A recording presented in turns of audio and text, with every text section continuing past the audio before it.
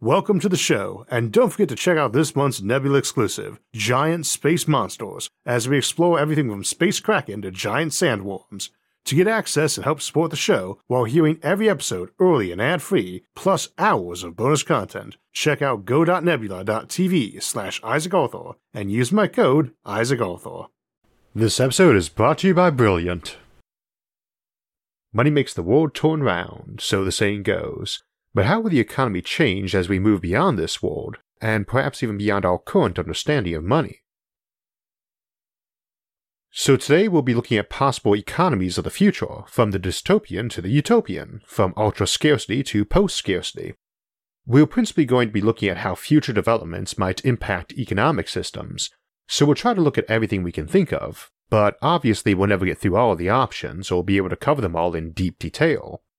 As a quick side note, channel regulars probably know I'm getting married this weekend, and I'll talk about that for a bit at the end of the episode, but I did just want to confirm that we are still having episodes during my honeymoon, but I'll be delayed responding to comments and the next couple episodes will air while Sarah and I are away on our honeymoon, so advance warning we might get some technical difficulties or delays with me out of the studio. Unsurprisingly, weddings tend to make one think of the future and economics, so it was an interesting time to tackle this topic. What do stuff like extended lifespans do to retirement, pensions, debt, and interest? What sort of effects on the medical industry is there if someone comes by and invents little medical nanobots that can fix almost anything? What does an automated manufacturing chain do besides make things cheaper and put folks out of work? What kind of money, if any, does an advanced civilization use? I figured we might as well start with this one. Some science fiction, like Star Trek, has a tendency to assume an ideal future economy is post-scarcity, and that it wouldn't need money. That might be so, but in my experience this generally just means a currency by some other name. I can't really see how you could have an economy that didn't have money of some sort, as the basic premise is that I want something, or to do something and need someone else to do it, or do it better or faster at least. Even if we assumed you had infinite resources and automation that could spin up any object on the spot in an instant, which probably can't be made, see the Santa Claus Machine episode for why, physical objects aren't the only commodities, and grow less so every day. Nor are we just talking about a book or computer program, which can be endlessly copied. If folks are all wealthy, they might write or program for free, simply for the fun or prestige of it, which is arguably a commodity in itself. In a very advanced civilization, folks might not need to consult others for their skills, as some artificial intelligence might easily provide consultation and work on anything. However, you still have some things which are finite: bandwidth, radio frequencies, energy off the sun or reactor fuel, how much heat you can get rid of, and even how much matter you can import into an area without undergoing gravitational collapse, all represent finite things under known physics. Your total population, if growing, can always turn any finite supply, no matter how abundant and easily acquired, into a scarce circumstance if those resources aren't growing as fast as the population is. So a post-scarcity civilization can become a scarce one again, even if their tech has improved, simply because they decided they wanted more people.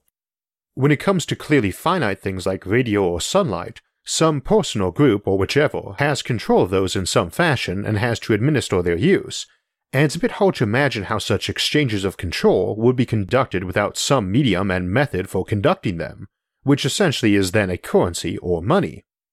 Even if it is something like a set quota per person or trade on perceived use or need, there is an exchange, and those might be influenced by things like the prestige of the person or project involved, in which case you just get prestige as money. Indeed, one might argue that money itself is really just a generic, mobile, and liquid abstraction of things like influence, respect, trust, reputation, and prestige to begin with. In a family or small tribe, you don't usually bother with currency or even a barter system.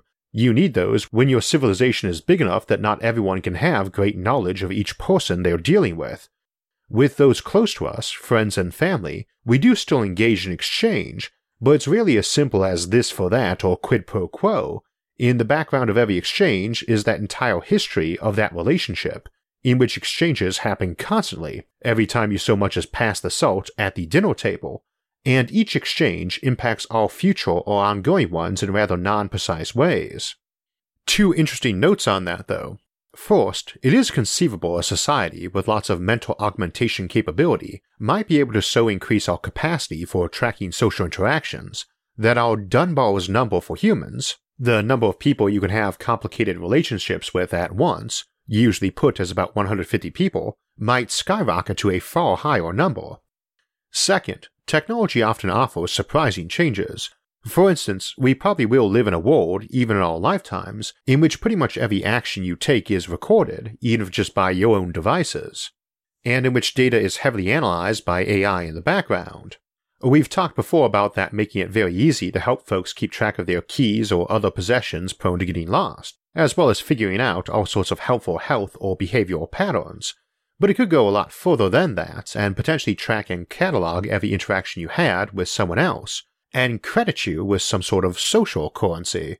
Indeed, that notion of social credit, along with general privacy concerns of constant monitoring and advanced analysis, are rather troubling to contemplate all on their own, as we looked at in our post-scarcity civilizations episode on privacy. For good or ill, we are likely to see at least some places opt to introduce this notion of a social currency in the future, and you can't really isolate commodities from the main market. So if you have a social currency, you'd be able to buy it somehow with regular money, much as many online games have their own in-universe currency and items that folks often trade for real money. Another example might be appearance. Right now, nobody, no matter how egalitarian a society might wish to be with money, will have things like intelligence or appearance be uniform, and these can be advantageous and are at least partially inherited. However, we do need to consider that in the future, the equivalent of cosmetic surgery might be so easy and safe and extensive that you could get yourself basically whatever body type you wanted, even for things like height, gender, race, and so on. Such a civilization could opt to be more egalitarian by requiring everyone look alike, or simply be prone to detaching appearance from their thinking, as folks were prone to always looking like supermodel athletes, and could change their appearance without much more difficulty than we change clothes or hair colors nowadays.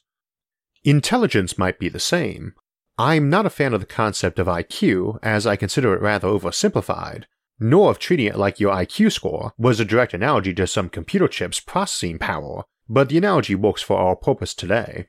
We have a bell curve distribution of intelligence normalized to 100, with outliers quite far from that, and all sorts of subtypes of intelligence like memory or spatial imaging too. However, if you figured out the brain well enough, and genetics or cybernetics well enough, you could potentially just be giving everyone the same processor so that you had a very tight bell curve instead. Everybody about the same intelligence, everybody smarter than Einstein, and yet no Einsteins because everybody is about as smart as everyone else. Knowing people, I'm pretty sure that if everybody was a super genius walking around in the body of a bronze god, you'd still get folks driven to excel or rebel or establish a pecking order, not wanting to be the same as everyone else in everything, even if that same was so impressive they'd have been worshipped as a Superman by prior generations. That implies a need for exchange or system of competition too, thus implying some sort of currency too and an economy, though it doesn't necessarily have to come from a government, or have universal participation in the same system. Though I suppose we might also contemplate a civilization which viewed such urges as mental disorders subject to being fixed by advanced psychology and neurology. We can't ignore that sort of thing in economics either. Most of our vices are relative things, and as extreme cases we tend to view as bad. Greed, for instance, presumably derives from a basic survival instinct run a bit to excess, and a lot of the aspects of consumption that many folks frowned on might be something a society casually and effectively treated in children. Whether or not this is a good thing would obviously depend both on one's personal opinion and the method of treatment. This raises the notion of what we call a post-discontent society, a variation on a post-scarcity civilization, as well as how we define post-scarcity. Here on SFIA, we usually opt to define a post-scarcity civilization as one in which the sorts of basic needs at the bottom of things like Maslow's hierarchy are just so easily obtained by virtually everyone that they don't produce any significant anxiety. For instance, most of us don't worry much where our next breath of air or sip of water will come from, or if we'll have a warm meal and a bed waiting for us tonight, and certainly less than our ancestors did. So we view it as a scarcity of anxiety, essentially, rather than a scarcity of raw materials or energy specifically. By default, the higher you go on Maslow's hierarchy of needs, where those needs are satisfied easily, the more post-scarcity you are. As an example, in an ideal post-scarcity civilization, every last need on Maslow's hierarchy is filled, all the way up to stuff like self-actualization and a feeling of achievement. Needless to say, we assume it means access to things to fill those needs is generating the absence of anxiety, as opposed to simply feeding folks drugs or propaganda to suppress their worry over them, and we call that a post-discontent society, one where people simply don't worry about it rather than having no real cause to worry about it. A civilization whose psychologists are so good people don't get needless anxiety over phobias or self-esteem issues would presumably be a good thing, but being able to brainwash folks so they were happy living in a slum and working 16-hour days, 365 days a year, is presumably not, and this would be a post-discontent society rather than a post-scarcity one. This would also be an example of a civilization where most people didn't need money, since you're essentially not letting them have personal goals they wish to achieve that might require something more than what they are allotted. Also, needless to say, such things could come in many shades and degrees, and might be fairly mild dampening of human desires or the flat-out dystopian. See the Post-Scarcity Civilization series for more discussion of this entire topic. But that's what a post-scarcity civilization is, and what we presumably like to be aiming for. What sort of things get us there? What technologies do we need? Well, again, it would come in many levels and varieties, so it's not really a finish line you cross, not necessarily a permanent state, but we should start by acknowledging that we have a lot of folks who are essentially post-scarcity even today, and it's not entirely a new thing. A nobleman living in a past time rarely worried about his next meal, though often had to worry about many other things like rebellion or annexation, and of course most people did have to worry about their next meal. We have no shortage of our own problems nowadays, but most folks living in the wealthier nations obviously have a lot less basic survival concerns than our ancestors did. There are three things that would, either together or in tandem, make us at least hit the bottom of the post-scarcity pyramid. First is energy. It's our lifeblood, and we have plenty, but more would be good, and more importantly, we don't have a stable and safe supply. Even if we ignore the ecological concerns, the possibility of running out of fossil fuels in decades or centuries prevents us from being post-scarcity. Now, as best as we can tell, the resources of this universe are finite, and entropy puts a limit on anything being truly renewable, so even a civilization that has mastered fusion power or black holes can run out of energy, but these are on scales of timelines in the trillions of years or longer, and if we're talking about civilizations, it's generally pointless to use a definition for one that would require timelines longer than any existing civilization has ever lasted, let alone all of them or even the planet they've been on. It's also why we avoid using a scarcity of a specific resource when discussing post-scarcity here. In a finite universe, any commodity can become scarce, and indeed you can get bottlenecking of supply even in infinite systems. An infinite supply of water does a farm no good if you can only pump a few liters per minute to a location because of a finite supply of plumbing equipment. We spent a lot of time talking about all the cool options a vast new, cheap, and renewable power supply offers humanity in other episodes, everything from vast vertical farms or space farms to interstellar travel to new worlds, or even building your own worlds or megastructures, so we'll leave it at that for now. Our second option is simply better analysis, and as we discussed in our episode The Future of Garbage, civilizations tend to produce a lot of waste in their supply and utilization chains, and one who has gotten way better than us at that analysis, distribution and utilization problem, might well be post-scarcity even with just what we've got right now. Far better computing and artificial intelligence might be amazingly good at that sort of thing, and even for scarcity issues beyond the lowest tiers of survival needs. For instance, higher on Maslow's hierarchy are those things like self-esteem, social and romantic relationships, and so on, and a very good analysis might make it possible to match up folks with a job that they both loved and were good at, and help them screen for friends and partners who were particularly well suited to them, and vice versa. Now, we don't actually pick our relationships out of a hat at random. Even friends you meet at work generally have more in common with you than most people picked at random. If you're a computer programmer who loves science fiction, odds are pretty good, compared to random, that your coworker shares those interests, and likely many other associated ones. A more remote form of work, where folks clock in by computer from home, might tend to interfere with that, But on the other hand, there is likely to be a lot higher concentration of folks who love their job at a given workplace, real or virtual, simply from better matching of people to jobs. That's an interesting consequence of remote work, a thing that is growing in our current economy and will probably grow much more. It's much easier to find 100 people who absolutely excel at and love a specific job if you can screen an entire continent for them, not just your local town. This of course assumes there are any jobs in the future, but even if they aren't, at least as we understand a job nowadays, it will take a while to get from here to there. Our third option for post-scarcity is automation, robots, and so on, and obviously these eliminate a lot of jobs too.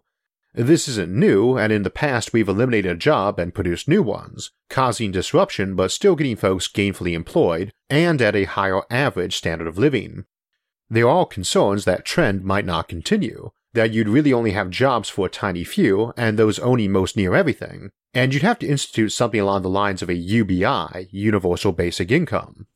Now, definitions vary on this, but the usual notion is everyone receives some set amount of funds, income or stipend simply for existing or being a citizen, regardless of merit or standing, much as we generally would do for things like rights under the law, police and military protection, voting, access to libraries, and often things like education or healthcare. I've seen other versions which link it to merit too, like being able to get extra for community service or suspension for criminal conduct, but the most commonly referenced form at the moment is a stipend set to be roughly at what the minimum reasonable income for living is, decoupled from any behavior on the individual's part. The pros and cons of that, and ethics of it, are obviously debatable and depend on how you're doing it. For instance, behavior or merit-based bonuses or penalties can have an appeal, but can also make the skin crawl at thinking about who decides what good and bad behavior is, or if someone is acting that way. But if instituted, it obviously greatly impacts the economy and in some not-so-obvious ways. Much like radical life extension, it might have some strange effects on interest rates and lending. Can people borrow against their UBI? Or can a creditor garnish a UBI income? Do folks opt for mortgages more often than renting homes, with a guaranteed basic income? Do they lease vehicles more or less than now? Or other major purchases? In terms of housing, especially combined with remote work, might a set stipend encourage a lot of folks to move out of cities to where money tends to go further? We tend to assume, from this last century or so, that cities will just get bigger and more numerous, but they grew because they offered better pay, more variety of jobs, and easier access to a lot of commercial and recreational options. What happens when you can work from home, even on another continent, when you can get virtually anything delivered to your home rapidly via drone, and when many recreational options are digital? You can get similar effects from automated vehicles too. Not only will they tend to make your freight a lot cheaper, lowering the price of almost everything significantly, but it changes around your commute. Cars might tend to get remodeled to be more focused on a passenger trying to get work done or simply relaxing while en route. Long commutes might be less bothersome to folks, which might have the reverse effect of remote work, which many people prefer simply because they don't have to do the long commute. It's a good reminder that seemingly inevitable consequences of one new technology can be impacted or even reversed by another technology. As an example, we mentioned energy abundance as one major economic impact path and a prerequisite for post-scarcity, but energy abundance that takes people off the grid varies a lot from one that requires everyone be linked together by wires. Folks sometimes suggest that energy might become the new currency of the future too, and I've also suggested that heat rather than energy might be the currency. This of course would be an example of a commodity currency, one in which a specific commodity, like gold or grain, was what people traded directly or traded tokens for. This is as opposed to a fiat currency. Fiat currency is where the medium of exchange is not a specific commodity or token for that with some intrinsic value, but where the issuing entity, like a government, says the money has a value. We discussed the difference between commodity and fiat currency more in our cryptocurrency episode, and I generally tend to assume fiat currency will remain the norm in the future. However, other options for a commodity currency beyond energy or heat removal might be processing power, raw materials or reactor fuel, man-hours, or going back to using land as one. We've a set amount of land right now, but construction of space habitats like the O'Neill cylinder might result in land returning as an official or default commodity currency. The problem with a fiat currency is that it requires a very stable entity like a government to keep it stable, and an unstable currency is not desirable. That is one appeal of cryptocurrency, since it is a bit less dependent on any given nation or group being stable. Outside of a solar system, or even a planet, it's harder to do a fiat currency simply due to light lag issues and all the complications attached. For instance, if you're trading between solar systems, you might need to convert money not just over many light years, but centuries of time elapsing from when you left to when you arrived. Aluminum used to be super expensive and is now quite cheap. Processing power as a commodity is only plausible over long times if you plateaued in your computing technology, and so on. Something like that makes a commodity currency, using heat or energy or gold for some examples, a little more attractive if you have a commodity that would have a reasonably stable value between times and places, and is reasonably mobile, and there aren't too many good candidates that meet all of the above. We may look at that more in the future if we choose to discuss interstellar trade, but as we saw in our episode on interplanetary trade, where light lag is still fairly minimal, banking is already problematic, and might require going a bit vintage in some regards, to use modernized versions of banking techniques we had before we had radios or telephones. It does all leave the question of what most folks are spending most of their money on, though. As an example, even though in the past most people grew their own food and bartered for goods, we can still say the supermajority of the economy was food, as food production was the supermajority of jobs and labor, and nowadays that value is about 1.3% in the US of people whose job is farmer or rancher, and even when you count related aspects, the food sector makes up only about 5% of the US GDP, not the well over 50% it has for the vast majority of human history. That will likely expand in an absolute sense as folks desire more elaborate and diverse food or preparation and handling, but it's likely to decline proportionally as we grow in technology and industry. For that matter, a lot of things are likely to grow more durable. Planned obsolescence is a real thing, but most of this stuff doesn't last as long as it could because we expect it to be obsolete and people to want to upgrade or change, so spending an extra 25% manufacturing it to last twice as long isn't necessarily a good plan, even though it would seem a smart move. You just have no motive to buy a smartphone that can last 20 years but cost significantly more when you will almost certainly want a newer, better model inside 5 years. But as we discussed recently in Technological Stagnation, tech could plateau, and probably will on many things, and production shifts to the more durable. Simultaneously, a lot of new materials and manufacturing make things more durable than they used to be. If wealth grows until the average person's living standard is better than the typical millionaire today, much as it is now compared to a millionaire 100 years ago in many relevant respects, what are folks buying with all that money? If food and most commercial goods are dirt cheap through automation, if houses are built to last from high-tech materials and maintenance technologies, if people never go to doctors except for weird cases because little nanobots constantly fix every little scrape or bit of DNA damage, what on earth do folks spend their money on?